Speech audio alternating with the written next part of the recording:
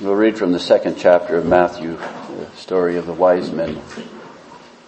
Still in the spirit of Christmas, I guess. I'll read the first 15 verses of the 2nd chapter of Matthew. Reading these words in Jesus' name.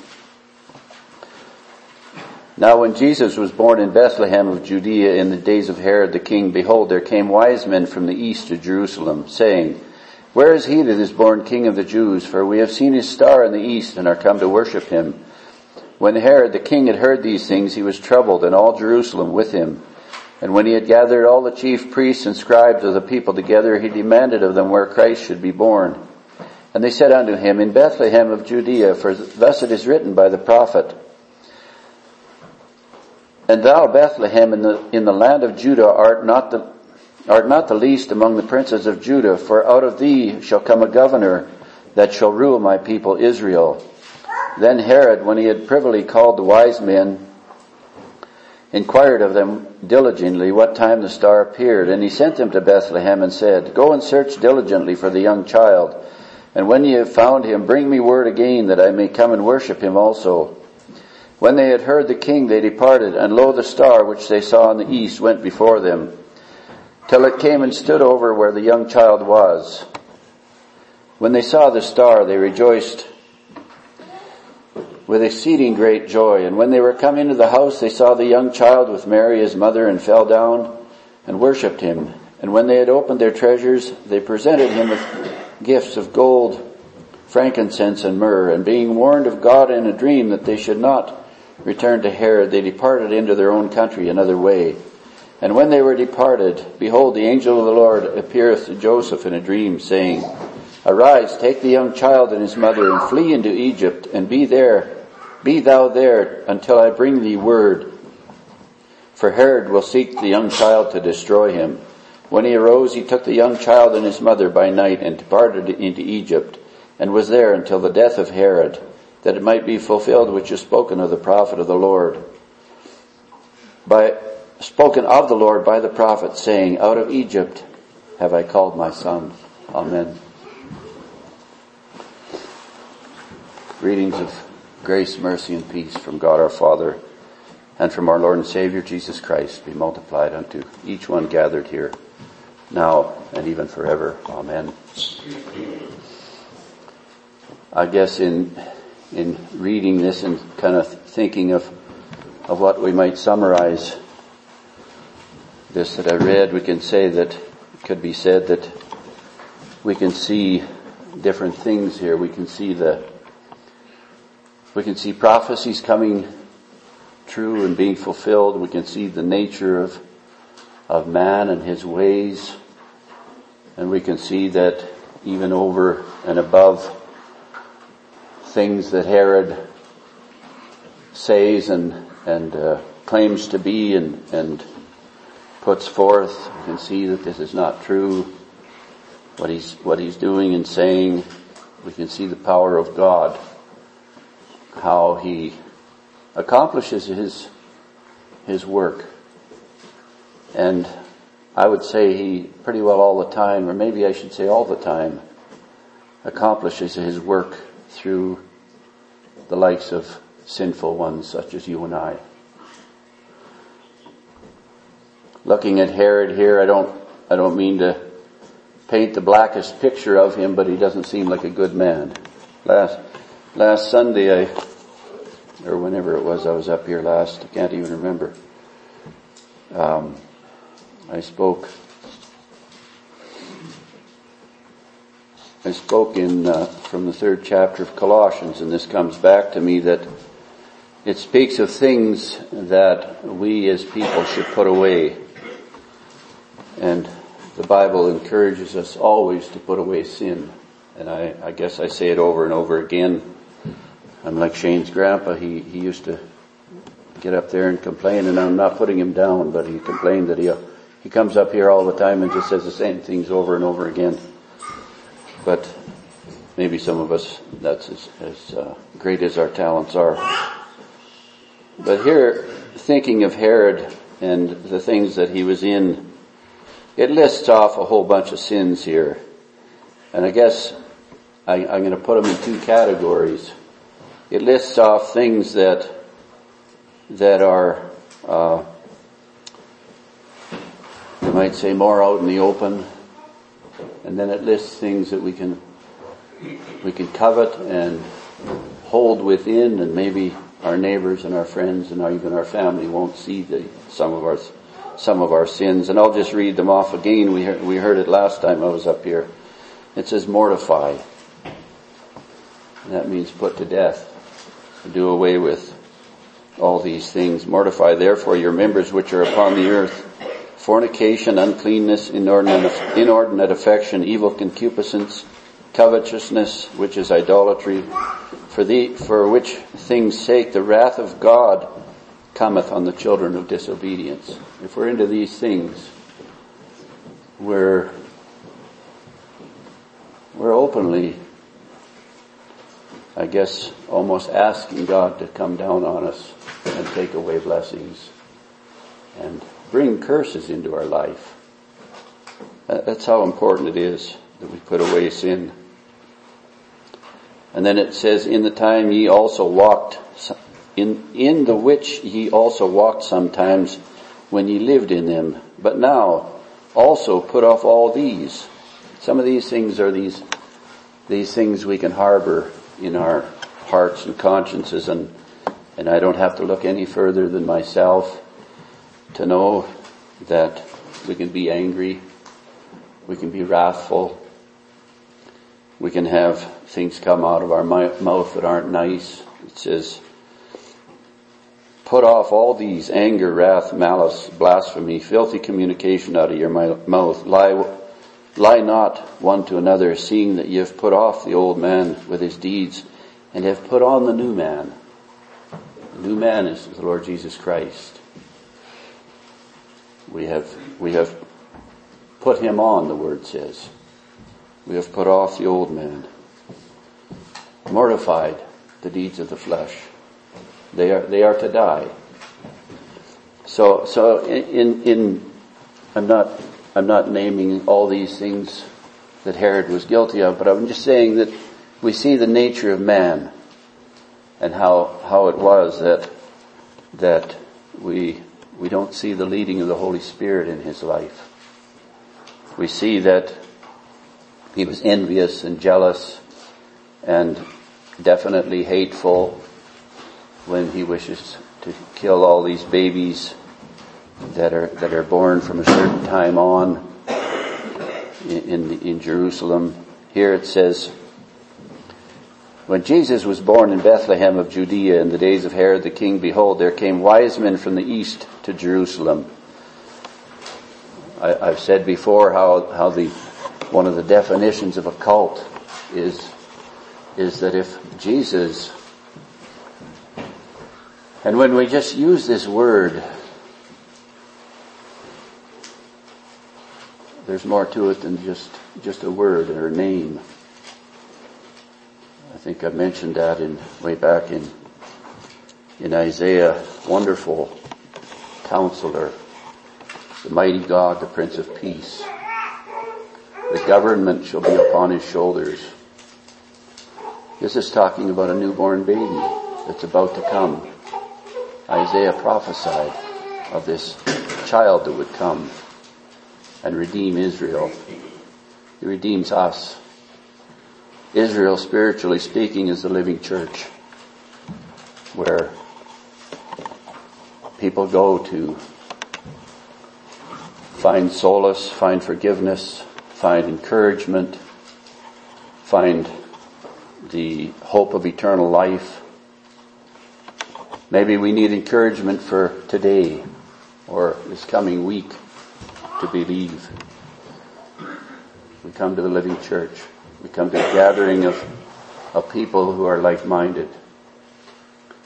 And Jesus is the centerpiece of their faith, the centerpiece of their very being and understanding.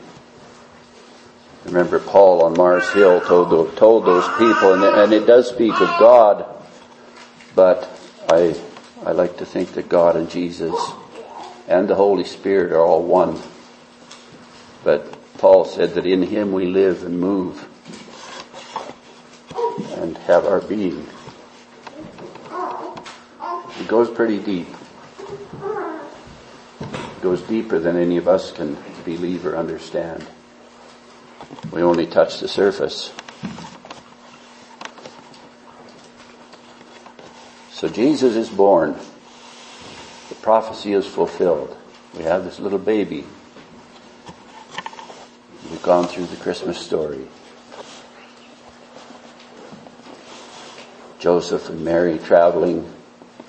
And I think one of these times I was up here, I was saying, I don't know how far it is, and I looked it up, but from Nazareth to Jerusalem is about 100 miles.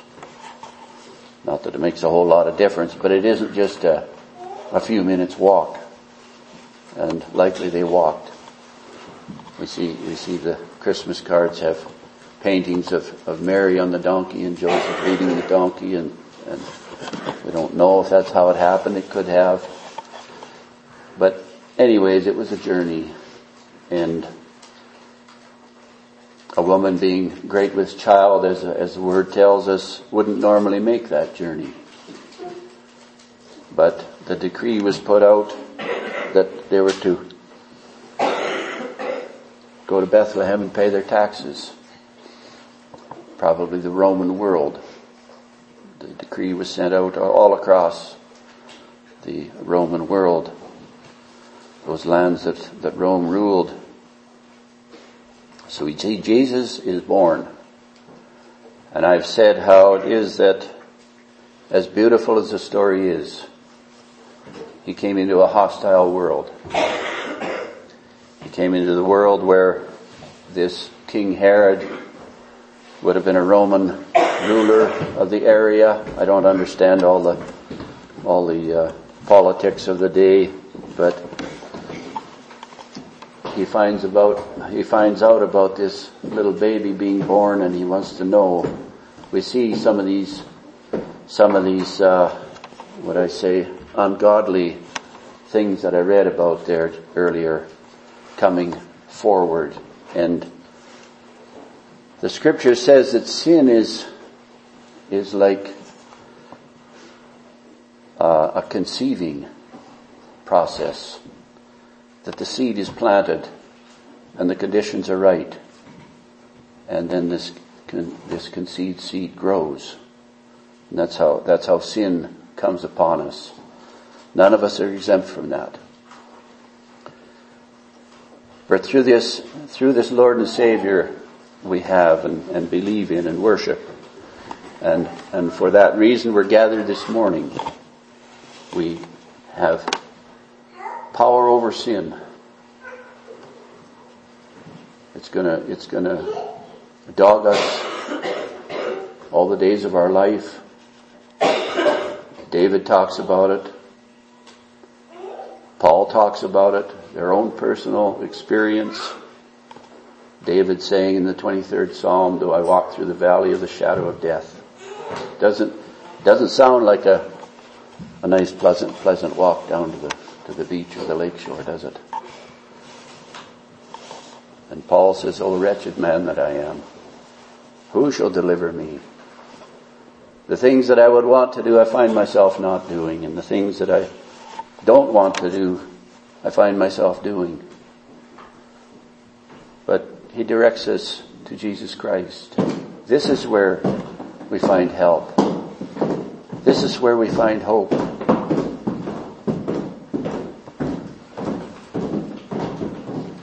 This is where, when we're struggling with something in life, it doesn't matter what it is it sin or a trial of something, some kind, this is where we can find help in the Lord Jesus Christ and the work that he has accomplished. So here we have Jesus coming into this world, and some say it's possibly up to a couple of years after Jesus was actually born that this takes place. I'm not a Bible scholar to pinpoint the time it was, but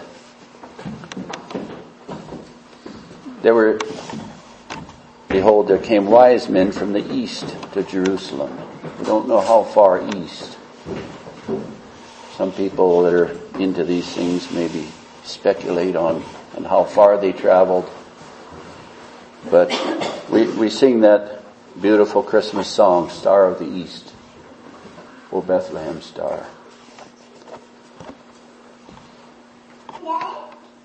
The scriptures tell us if there's a reference here back into Genesis, and it says that Abraham sent the sons of the concubines that he had, and it lists Keturah as one of his second wife, as one of his concubines. I don't understand that. Maybe somebody can explain that, but he had quite a. It's interesting how he was close to 100 when Isaac was born, and he complains that how can we have a son when he says, I'm almost finished. He doesn't use those words, but that's what stays in my mind. As a man, my years are pretty well coming to an end. And yet we know that he had another 75 years to go, and Sarah died, and he remarried and had quite a few sons and probably a bunch of daughters too. But anyways, it says that he sent those sons of the concubines. It's speaking of his inheritance. And we might say physical inheritance, but we know that Isaac was a blessing spiritually to receive the spiritual inheritance, that blessings would come through this line. But he says the sons of the concubines didn't get any inheritance, and he sent them to the east country. And some have said that this is where these men came from. They were men who had been raised in living faith and known of it, known the living God. And how many 100 years passed by, and they saw this star in the east, fulfilling prophecy. They wanted to go and see this little baby boy. And I mentioned it often about the old man Simeon, how, and I say old, I don't know how old, but it's just that he was ready to depart this world. And he was holding up this newborn baby and praising God. He had it shown to him sometimes in his years, he had it shown to him that he would physically see Jesus. And as many didn't recognize this little baby as Jesus, he did. It was revealed to him. God can do that. He can do anything he pleases. So these wise men come from the east, and they want to see Jesus. And they inquire. They came from the east to Jerusalem, and they followed that star, the story says. I don't understand how a star that's way up in the heavens. Louise gave me a story about a bunch of people that during the Second World War, where these people were, some of them, most of them working on this ship. And there was a woman and I don't know if it was a half a dozen people or so that had just taken that ship as a passage to come over from Africa over to, I think they were headed for New York, but anyways, it doesn't matter.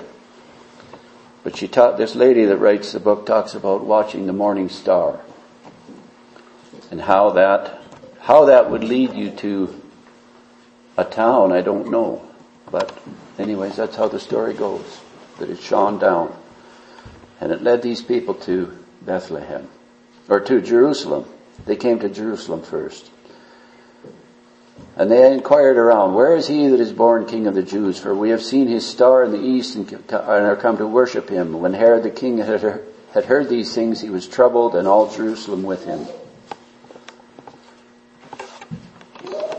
We might wonder why he would be troubled when he heard this message. He heard that he heard that these wise men came from the east and they were looking for this baby boy that had been born. And we can only think there again some of these inward sins that I mentioned there, that we can become expert at hiding. Envy and greed, or I don't know, there's just any amount of them. They manifest themselves sometimes, and we watch closely, and we see that the result of these things being harbored in this man's heart come out here. We can identify. I don't have to cast him out or anything. We just identify with what's happening here, that this is not a good thing. This is not a good man. He doesn't want to worship this baby boy. He wants to take his life. It says he was troubled and all Jerusalem with him. Must have been a lot of people had the same thoughts in mind that Herod had. And we know that the Jewish church that was very prevalent when Jesus walked this earth for 33 some years didn't take to him kindly. I'm sure a lot of these people were troubled too. So Herod gathers all the chief priests and scribes of the people together and demands of them where Christ should be born. Well, he goes to these people. Chief priests were familiar with the texts and the Word, the Old Testament, what we call the Old Testament today. They were familiar with them. They probably spoke sermons from them regularly. The scribes were those that wrote out, because there were no printing presses. They wrote out the scriptures. I'm not sure how you could write and rewrite the scriptures without being familiar with some of the things they knew. This baby was to be born in Bethlehem. They said unto him, his chief priests and scribes say unto Herod, in Bethlehem of Judea, for thus it is written by the prophet. They were familiar with that. And if you go back to Micah, it talks about this, just about word for word. Thou Bethlehem in the land of Judah art not the least among the princes of Judah, for out of thee shall come a governor that shall rule my people Israel. There's a new king being born, going to be born. And that's what Micah was saying. Will be born. Here now he has been born. And I don't understand this exactly, but apparently Bethlehem wasn't a big place. We might say today just a wide spot in the road. It wasn't anything significant. And it says, thou art not the least among the princes of Judah. It's a small place and insignificant, but something great is going to happen there. It's what the prophecy says. Something wonderful. And we know it changed the world. It changed the dark world. It brought darkness. It brought light into a dark world, as the prophecies say it would. Then Herod, when he had privily called the wise men, inquired of them diligently what time the star appeared. And he sent them to Bethlehem and said, go and search diligently for the young child. And when ye have found him, bring me word again that I may also come and worship him also. We see there, and we spoke about telling lies in Bible study here a few weeks ago. Well, that was not true what he was saying. He's saying that I'm going to come and worship this little baby boy, even as you people are worshiping him. That was not so. Search diligently for the young child. When they heard the king, they departed, and lo, the star which they saw in the east went before them, till it came and stood over where the young child was. I guess we would gather by this that he wasn't a newborn baby in the stable anymore. So some time had passed. But they were still in Bethlehem, I believe. They came from Nazareth, 100 miles away, but they were still in Bethlehem at this time. So the star led them. They had to keep following that star, which they saw in the east, the same one they saw when they left their homeland, however far that was. It went before them till it came and stood over where the young child was. And when they saw the star, they rejoiced with exceeding great joy. They're like Simeon and Anna, the prophetess. They rejoiced when they saw this child. They rejoiced for the consolation of Israel. Consolation of Israel is the comforting. There in, is it the 40th chapter of Isaiah? Comfort ye, my people. We read, Beth's been listening to tapes of the Old Testament, and she gives me a snatch now and again.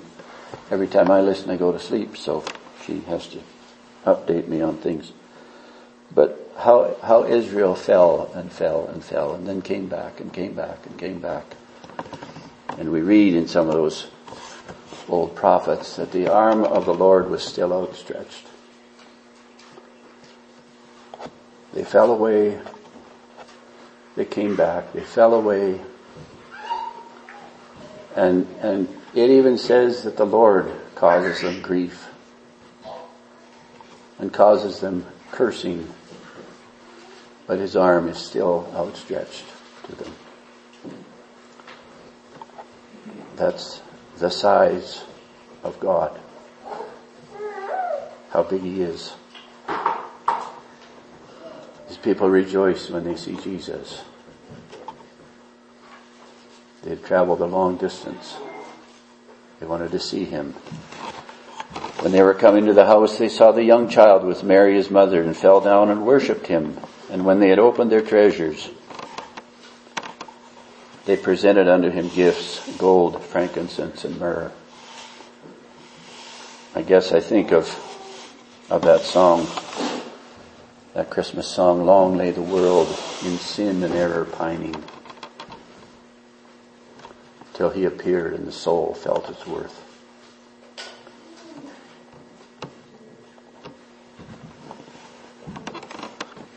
These people, descendants of Abraham, very likely knew of the prophecies. They traveled in anticipation of seeing this child who would be the Savior of the world, who would be the fulfillment of centuries of prophecy come to life. As I have said before, if it was up to me to devise a way to send a Savior into this sin-cursed earth, I might think that he'd float out of heaven and in a chorus of angels and come as a king and come as a leader and a ruler, and one who would just, I guess, come in an earth-shattering way. But he comes in a kind of an embarrassing way, that even though this young girl is great with child, nobody seems to have any room for her. And we know that in childbirth the travail comes on. The word calls it labor pains, calls it travail, comes on, and there's a time when the child is to be born. And the best they can come up with is maybe to clear out a little bit of a space in a stable, someplace behind some building, a hotel or whatever it might be. He didn't come in that glorious a way. But glorious things happened when the shepherds were startled by that angel that appeared unto them and told them what had happened. And then it says that the skies were filled with the heavenly host, praising God and saying, "Glory to God in the highest, and on earth peace, goodwill toward men." That was pretty glorious. But how he came into this world, and how he had enemies, and how he probably never had enough rest, physically speaking. He spent his life helping others, never had a position, never traveled, never partook of the pleasures of this life. In these physical ways, he didn't, we might look at him and say he didn't lead much of a life. But he changed the world, one heart at a time. And he's still working. These men are glorifying God, and they bring him gifts.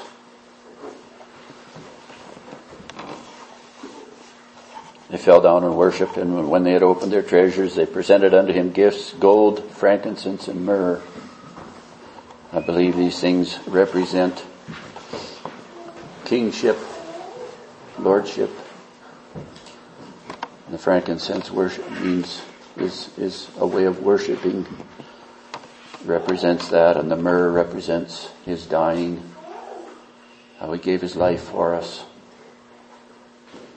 We don't want to stay there, because though he gave his life for us, we know that he says, "I have the power to lay my life down,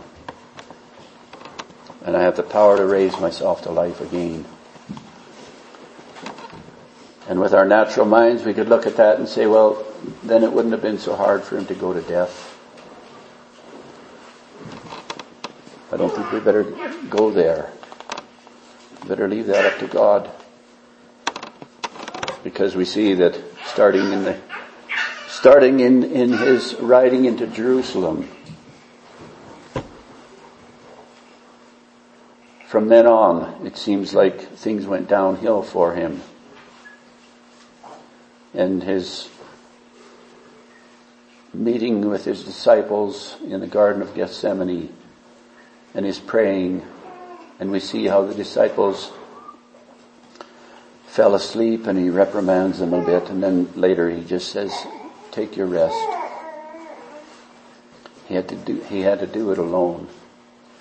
And we see that even his perspiration came forth as drops of blood, his suffering and his death.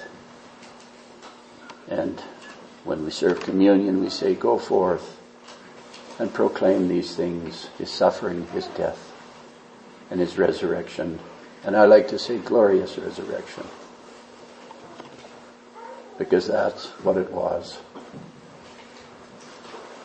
When we believe in these things, God gives us faith to believe in these things. He gives us faith to conquer our battles. Put away sin. Believe them forgiven. Believe that he has accomplished what was necessary to overcome sin.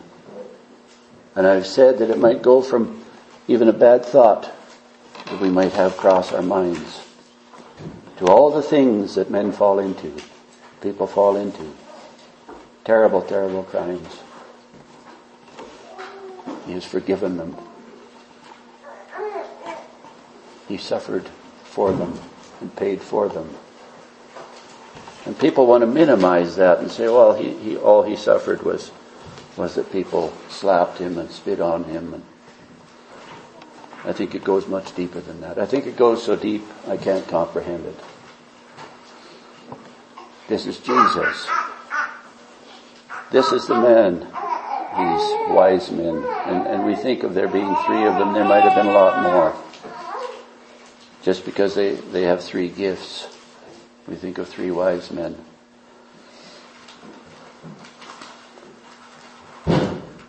They presented him gifts, gold and frankincense and myrrh, and being warned of God in a dream that they should not return to Herod, they departed into their own country another way.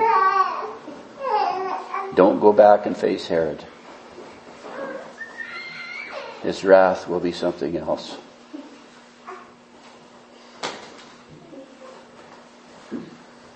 God warned these men in a dream, these people that had come to worship and to see the Savior, to see the fulfilling of prophecy, to see their very salvation. Like Simeon says, now mine eyes have seen thy salvation. We've seen it physically. We by faith see salvation. And we believe. God gives us faith to believe. It doesn't come from any place else. So these men are warned of God in a dream. One of them, or some of them had dreams, I don't know. Don't return to Herod. Things will not go well if you go that way. They went back to their own country another way. And when they were departed, behold, the angel of the Lord appeared unto Joseph in a dream, saying, arise and take the young child and his mother and flee into Egypt. I guess my natural thinking says, well, why did, if God be for us, who can be against us, the word says. Why did Joseph have to run? Joseph and Mary and Jesus, the baby boy. Why did they have to run down into Egypt? It's interesting that they went into Egypt, because Egypt is portrayed often in the scriptures as because of the story of the children of Israel leaving Egypt and leaving the land of bondage. We see a picture of Egypt as being a land of ungodliness or sin or whatever you might want to label it with.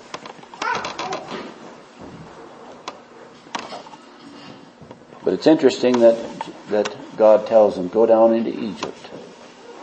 It's also interesting that when the children of Israel ended up in Egypt as a family or a gathering of 72 people or whatever it is, that this ungodly land harbored living faith.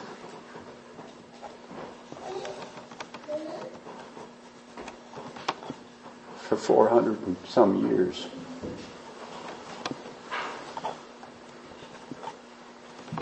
God protects his own. That's all we can say.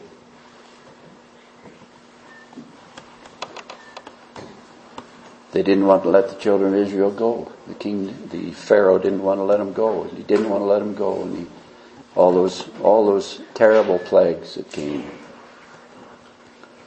And then we might say the worst plague and the most terrible plague was the one that from which we might say arises the story of the Passover.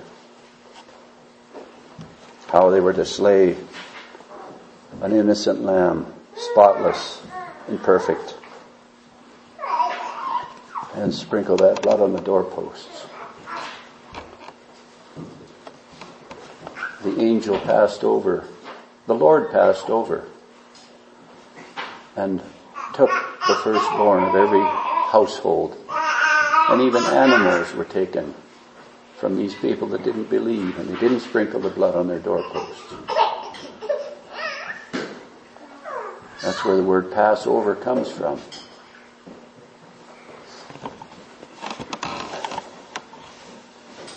I'm getting off here, but these all took place in Egypt.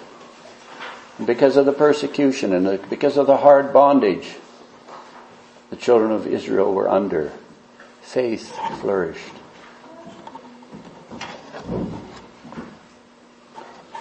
Joseph and Mary and baby Jesus flee into Egypt. They go back into that same country where, physically speaking, was it Jacob and his family ended up because of drought in the land, because of starvation in the land, physically speaking. But faith flourished. And it went from 72 people to 620,000 or whatever it was. I'm not good at quoting figures. In 400 years they had multiplied. And the fact of the matter was that these people were strong people living under that land of bondage. And I'll just finish the story about them leaving. When the Passover took place, it was such a terrible thing across the land of Egypt. The Pharaoh says basically that get going, you can't leave soon enough. And they did that. It says the Christians spoiled the Egyptians. They took a lot of things from them, gold and possessions. And they had barely left. And Pharaoh's heart became harder and harder and harder.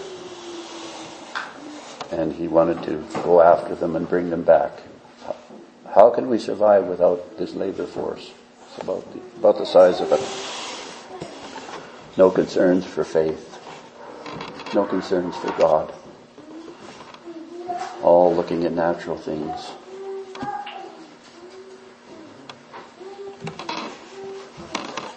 Egypt harbored those people. Egypt harbored Joseph and Mary and baby Jesus. I wish I had a deeper understanding of the scriptures, because maybe Egypt somehow has been or will be blessed in some way because of this. Excuse me. When they were departed, behold, the angel of the Lord appeared to Joseph in a dream, saying, Arise and take the young child and his mother and flee into Egypt, and be thou there until I bring thee word, for Herod will seek the young child to destroy him. When he arose, he took the young child and his mother by night and departed into Egypt, and was there until the death of Herod, that it might be fulfilled which was spoken of the Lord by the prophet, saying, Out of Egypt have I called my son. I think there's some significance to that. I don't know what it is, but the children of Israel coming out of Egypt. And then we know how Herod saw that he was mocked of the wise men. I didn't read that part.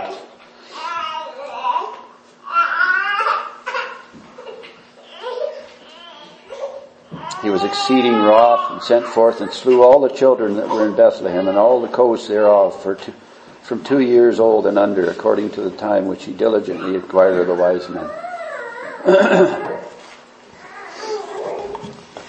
You see these sins that men harbor.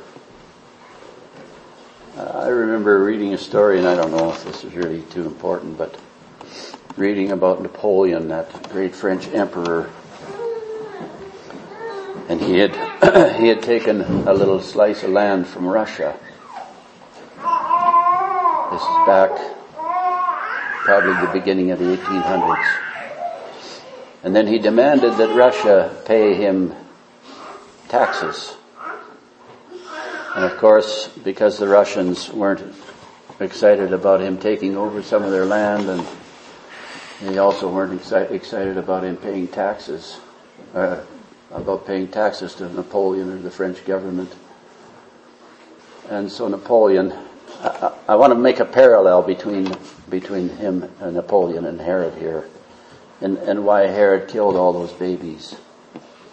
Envy, greed, whatever it might be, these sins that sometimes we can hide, but sometimes they come out in some very, very terrible ways. So Napoleon he sent out a decree, we might say, that this area that he'd taken over should be taxed. The Russians wouldn't pay the taxes. So he says, I'll teach him a lesson. And then maybe it wasn't that easy. Maybe there's meetings and conferences and whatever took place. But basically, he was going to teach the Russians a lesson. And he marched, I don't know how many men, up to Moscow in the winter. And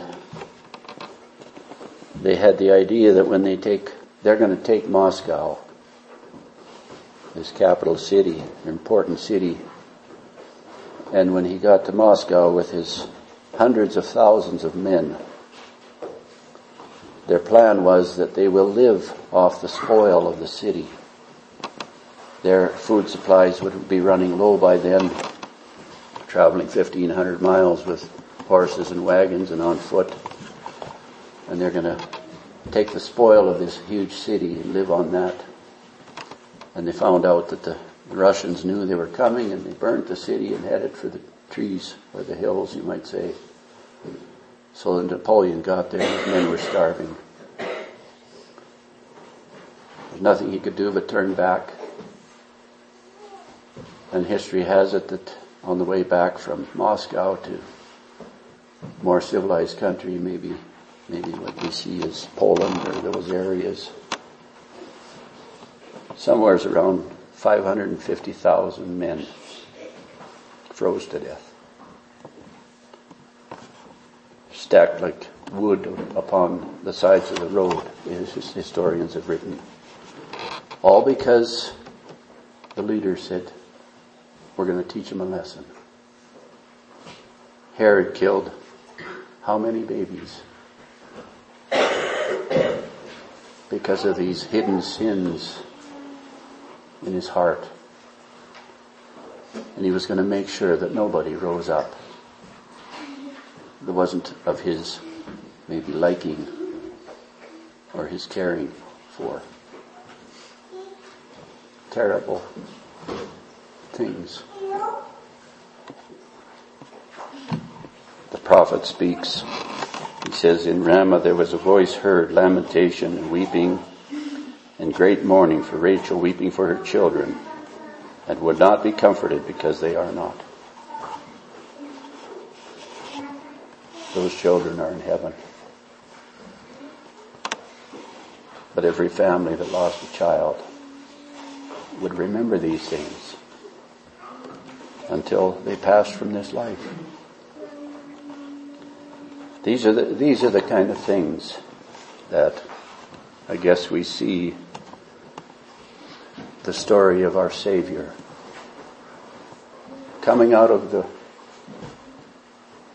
rubble of this world. And we can rejoice in this Savior. We don't rejoice because of all the bad things that have happened. It's hard. And it's reality. And it's the way this world works. Jesus came to lift us.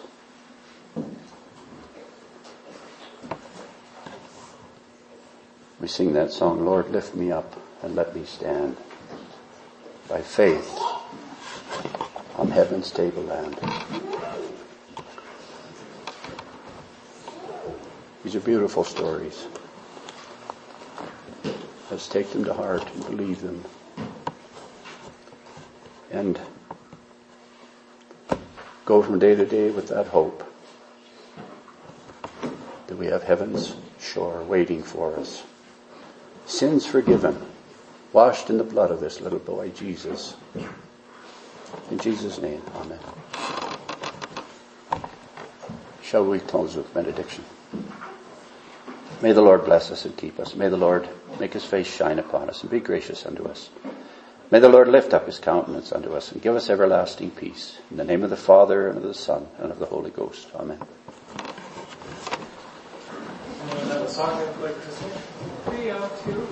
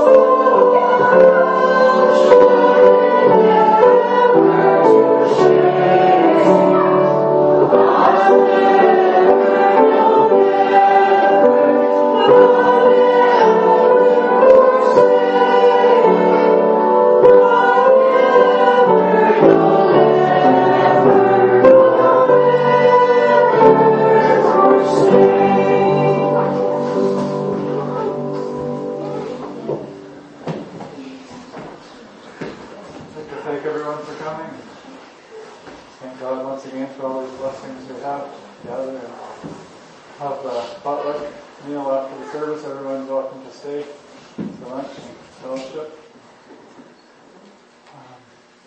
Thinking about having the annual meeting there 2 weeks from yesterday, so not next Saturday, but the week after, if that works for people. 1 o'clock, be the 19th of January. If anyone has anything they want to discuss or whatever, that would be a good time. Anyone want to have Bible study this week? Anyone want to?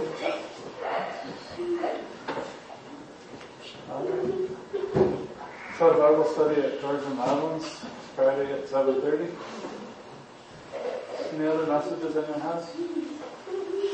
I just, probably quite a few people know I made a flying trip down to Gordon Lowe's funeral, but I was in Tri-City last Sunday, and they there, Kim Michelson and Dan Olin specifically, they asked to bring greetings, and then Ben Johnson also, he held the service, and I talked to him, he asked if he could bring greetings to you.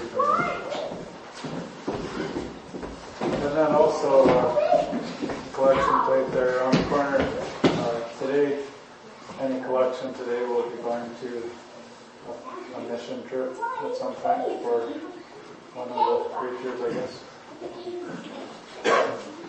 So that's what any collection will go to today.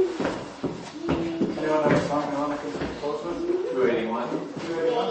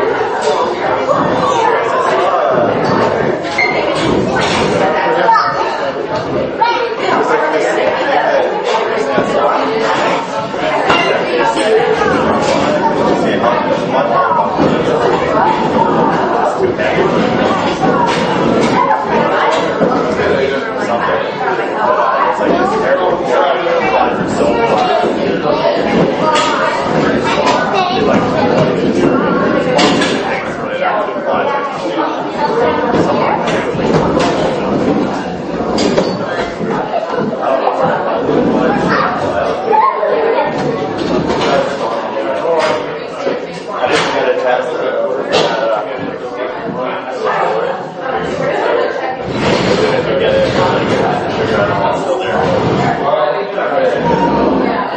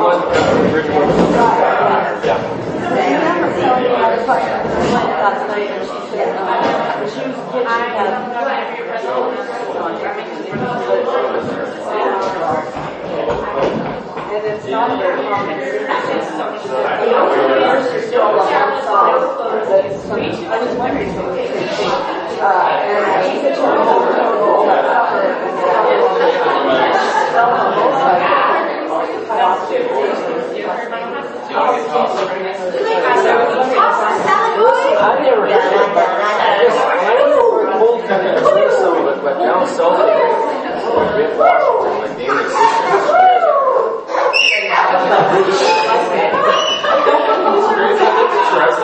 Washington, my daily I get really nervous. Don't do that. Careful, you making people nervous. Now what? Now what? Yeah, I know, cute. He's like, oh. That's so masculine. You know, that's all you know.